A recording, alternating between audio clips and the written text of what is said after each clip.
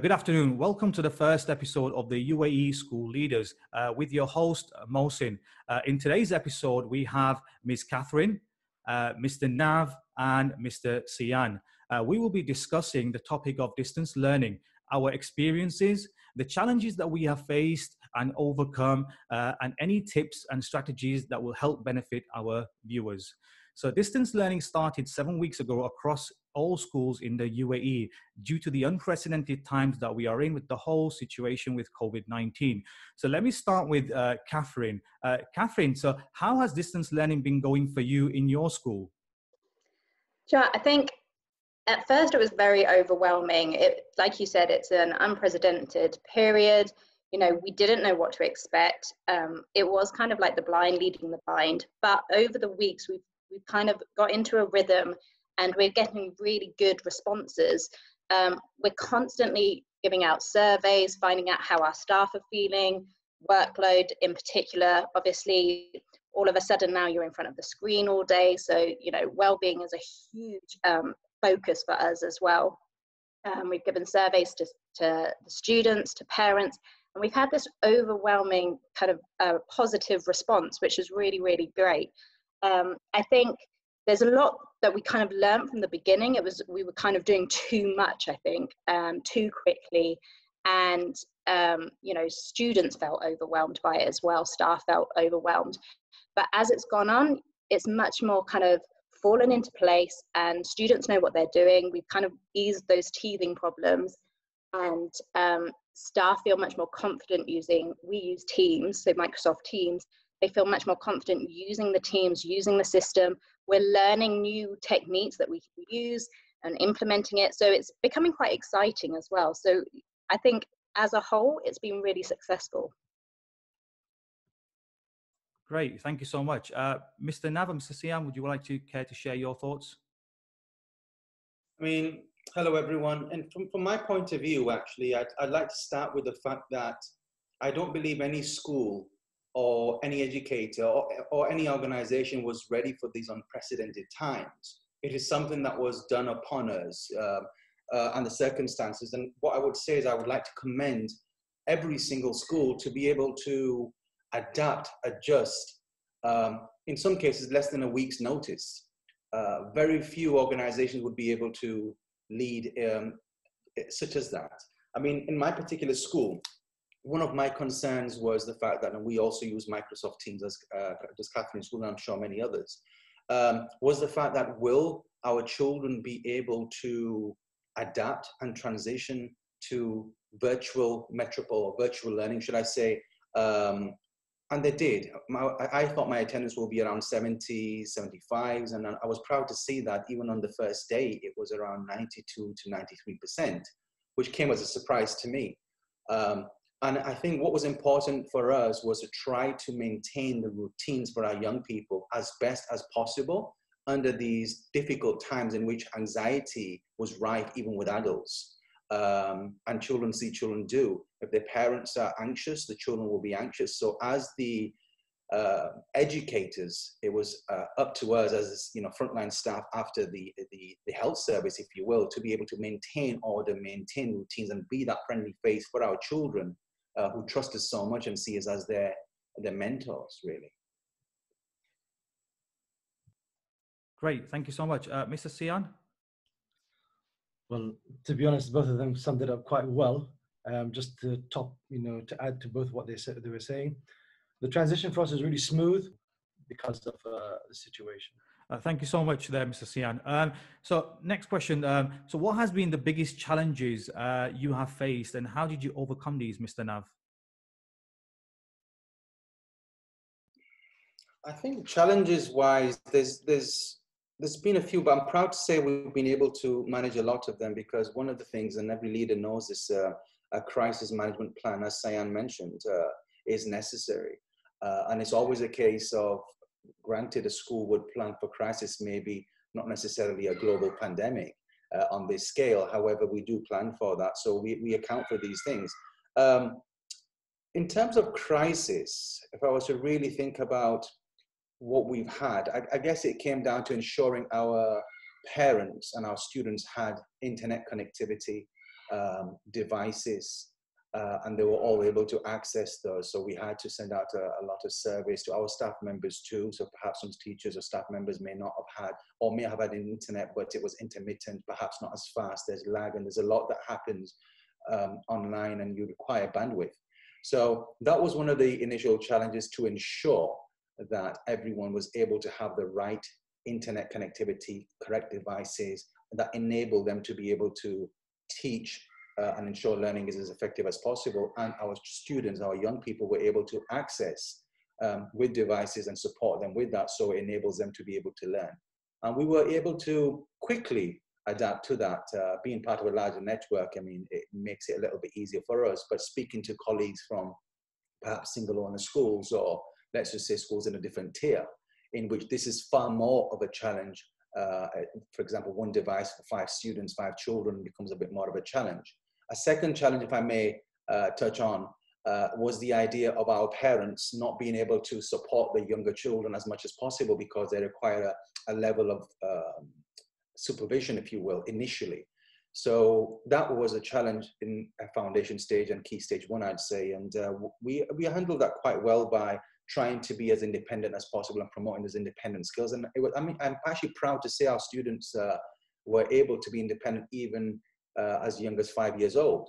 But the way we were able to overcome that challenge is by making it more flexible, by having a synchronous approach, live teaching, etc., and an asynchronous approach, screen recordings, and giving that option and choice to our parents, so that those that were working during the day and who were not able to have that one-to-one time, or who had more than one children, could do it later in the day, and getting that message across. So communication was a key to be able to do this. Catherine, do you have any other points that you want to add to that? Yeah, I mean, we had the same. We had the asynchronous and the synchronous lessons as well, especially now during Ramadan as well, because a lot of students are coming online a lot later. It allows them to have that chance to catch up if they aren't able to attend the live lessons. You know, our live lessons start at 9 o'clock in the morning. If they're not able to attend it, then we have those. One of our kind of big things at the beginning was making sure staff were equipped as well, and that they understood how to use the software. A lot of our staff already use Teams anyway, so most of them kind of found it natural to carry on using Teams. However, obviously there's always going to be some staff who aren't as confident, so a lot of our more experienced teachers put together tutorials that we shared with staff as well, which was really useful. Because there's so many tools on there, the praise button that you can use for students, the pollies as well to get feedback after the class. It's great for plenaries. So just making sure that teachers were aware of all of the available tools that was there for them to help them with their teaching as well. And also it was really important that we kind of made sure that staff had that cut-off time as well. At the beginning, you know, students, especially out here, I find the culture of students, they want to do well and they want to achieve, and so they will keep contacting you and they will keep trying to kind of make sure that they're on the right track and ask you questions. And sometimes that can be at 2 o'clock in the morning, which, you know, for a well-being position, you know, you have to have that cutoff. So it was kind of trying to say to our staff, you know, you're doing a fantastic job, but take time for yourself as well. So make sure that, you know, you have a cut-off time, whether that's 3:30, 4:30, 5:30, but after that point, turn off your notifications. You know, I know that you instinctively want to respond and help the students as much as you can. That's why we're in this role. But, you know, when you're now constantly kind of being consumed with the screen, you have to have that cutoff. It's not like leaving a school building and you know that that's the end of the day. There is no building to leave here. So you have to mentally have that cutoff. So that was a really important message that we had to give our staff. Great, that's very insightful. Thank you so much. Mr. Sian, do you want to add anything to that? Again, both of them have made very good points, but I think to add to it, again, I think the parents as well, it was, you know, something really new to the parents. All right, thank you very much, Mr. Sian. So next question, how do students complete classwork and submit their assignments across all phases in your school, Catherine? Actually, because I'm also a parent myself, it's really useful. And the younger students, they can upload pictures, videos, they can, write comments, and the teachers are constantly giving feedback. My daughter gets feedback every single day for pretty much most, like verbal feedback for pretty much most of her posts. If not verbal, then she will get a comment or some sort of response. So that's working really well in primary. Obviously in secondary, we're using Teams and Teams assignment. So we can see when students have viewed the assignments, we can see if they're working. What I try to do is have, live documents that they can be editing straight onto the assignment. So I can go in, I can check and make sure that they are accessing the work, and then I can feed back straight away to them. So I'm finding actually the amount of feedback that we're giving is probably more now than what we did in the classroom. I mean, when it comes to marking books, you tend to have kind of a 2-week marking policy. So every 2 weeks you do a deep marking of work, whereas every piece of work at the moment is being fed back to the students. And, that's useful for them because you're not having that face-to-face constantly like you would in school. So just being able to make a comment, even if it's just a well done, or if it's a really detailed comment, there's still that kind of interaction between yourself and the students, and they really appreciate that as well. So, both of those platforms are working really well. We're also using Microsoft Forms as well, which is a useful tool for tasks you can get them to do. You can get them to do surveys on there. I do research tasks with them, so I give them the question. They have to go away, fill in the answer, and then submit the form. And it shows me exactly which students have used it. So that's a really useful tool as well. Thank you so much there. Mr. Nav, do you want to add anything to that, classwork and how assignments are submitted in your schools? Sure. Again, this is something that it depends on the age of the child. So for example, in my school, it's an all-through school with nearly 3,000 students. So secondary will do it differently using the same platforms, will primary, will early years. And what we found early on is it was important to try to get what I call the Goldilocks effect just right for our children. So primary children will submit assignments on Teams. Again, as Catherine mentioned, feedback will be given. Secondary students, so older students, we are also using OneNote to be able to provide verbal feedback, model, because OneNote is absolutely fantastic. And if you haven't used it, it's really, really useful. In similar to Seesaw, but slightly more complicated. Seesaw is more user-friendly for the younger years. But what you can do in OneNote is the student is able, let's just take a maths student who does a particular maths problem and gets the stages perhaps mixed up. What the teacher can then do is leave some verbal feedback. If the student does not understand that, the teacher can actually embed a video into that to model to him or her how to do it and actually write over the problem as well. So really, really powerful. But as far as assignments are concerned, pretty simple, using Microsoft Teams, submitted coursework uploads into there, can come with its own challenges, such as the size of the file, which is why we have SharePoint on the back end to support with that. But we've used Teams or Microsoft because it's a hub and spoke model of everything can be in there. So it's a one place. And again, for parents and for students, it makes it easier rather than going to different platforms. Okay, great. Thank you so much. Mr. Sian, would you like to share your thoughts on this? Well, actually, I'm a huge fan of EdTech programs. I use quite a lot of them, so I might give you quite a few. But I will start with the one that's mentioned already, Seesaw. Obviously, in the primary years, Seesaw is fantastic. As mentioned, you can get verbal feedback, you can get written feedback. What's actually on top of that, what's actually really nice is the history of feedback. So you can see the feedback between the teacher and the student and the progress that's made, and that's really nice on Seesaw. Other great programs that you can use, we use Google Forms, for example, to do formative assessments. Socrative is a fantastic program as well. It gives you instant feedback, instant feedback, which you can allow them to see it or not. And then you can populate the data afterwards using Excel spreadsheets. In our school, we use programs such as Mathletics and Scholastic.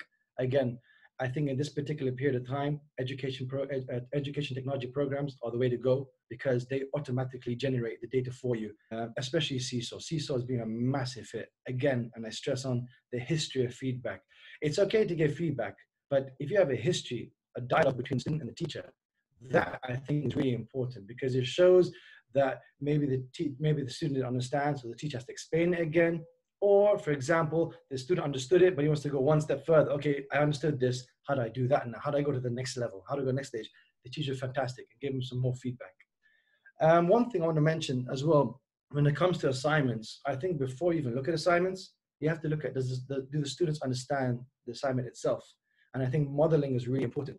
For example, myself, I used to make 1 minute or 2 minute videos of myself explaining a particular math problem or a particular concept in English, or unit of inquiry, because we're an IB school. So unit of inquiry, if you're looking at the human body, or if you're looking at the exhibition, I would model it, and then I'll put the video on Seesaw, and then the students can watch the video on Seesaw. So for example, I made a video on how to use references. Put that video on Seesaw, they watch the video, and then you attach an example of how to do it, and then allow the students to do the assignment. So I think that's really important, modeling and then giving the assignment. And the beauty about this, sorry, I'm going on a bit, but I love it.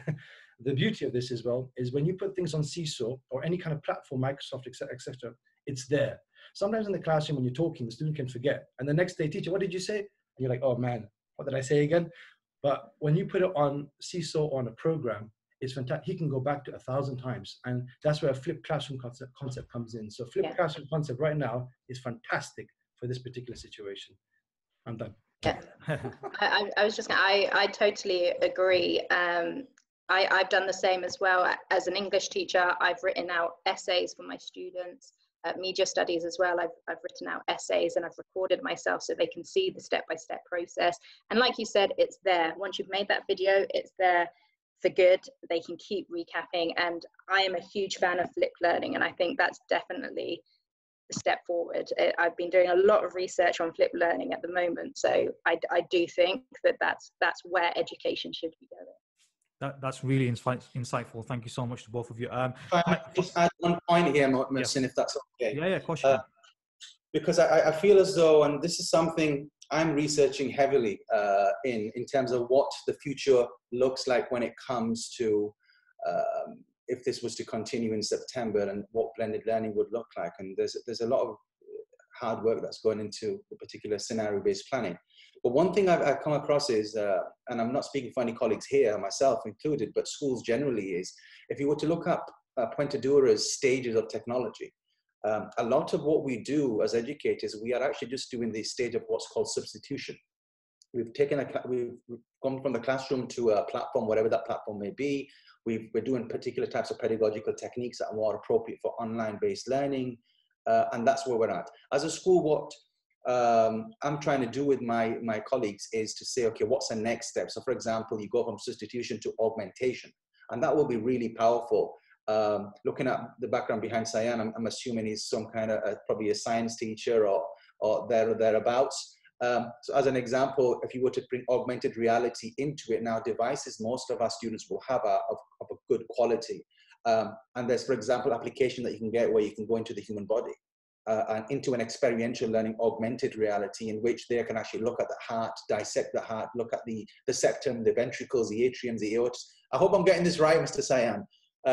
And you can do all of these things and see how much of an impact it has. And you can go to the level, and medical students do this, is okay, it replicates your own body. So if you are jogging, the heart pace will pick up in this augmented world. Or it might be a primary and they're doing something about under the sea, and they're looking at different animals and the features of the animals in science and seeing what, where are the gills, or are they scaly, or whatever it might be.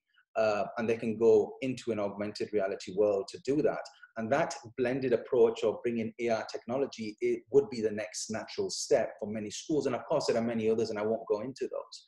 But I think schools are learning this as well. And a lot of these are readily available. It's just a case of there's so much out there that you've got to do what's best for your children and your school and the technical ability of your colleagues and your staff members, and build that out, because there's no point me wishing this and colleagues not being able to do this. So you have to pilot it and build it out. Whether this be for distance learning or certainly for the future to be able to bring that new dimension into the classroom. Great, thank you so much. So that leads me to the final, one of the final questions actually. Do you think distance learning is the future of education, Catherine? I think a blended approach is definitely the step forward. Like I said, I'm researching at the moment to interflip learning, and the idea of having, rather than homework, having pre-work, having those kind of videos that they can watch at home, having those pre-recorded lessons, so that when they come into class, that's when the learning starts taking place. That's when engagement starts taking place. You're not wasting time delivering information which they can get, on the internet.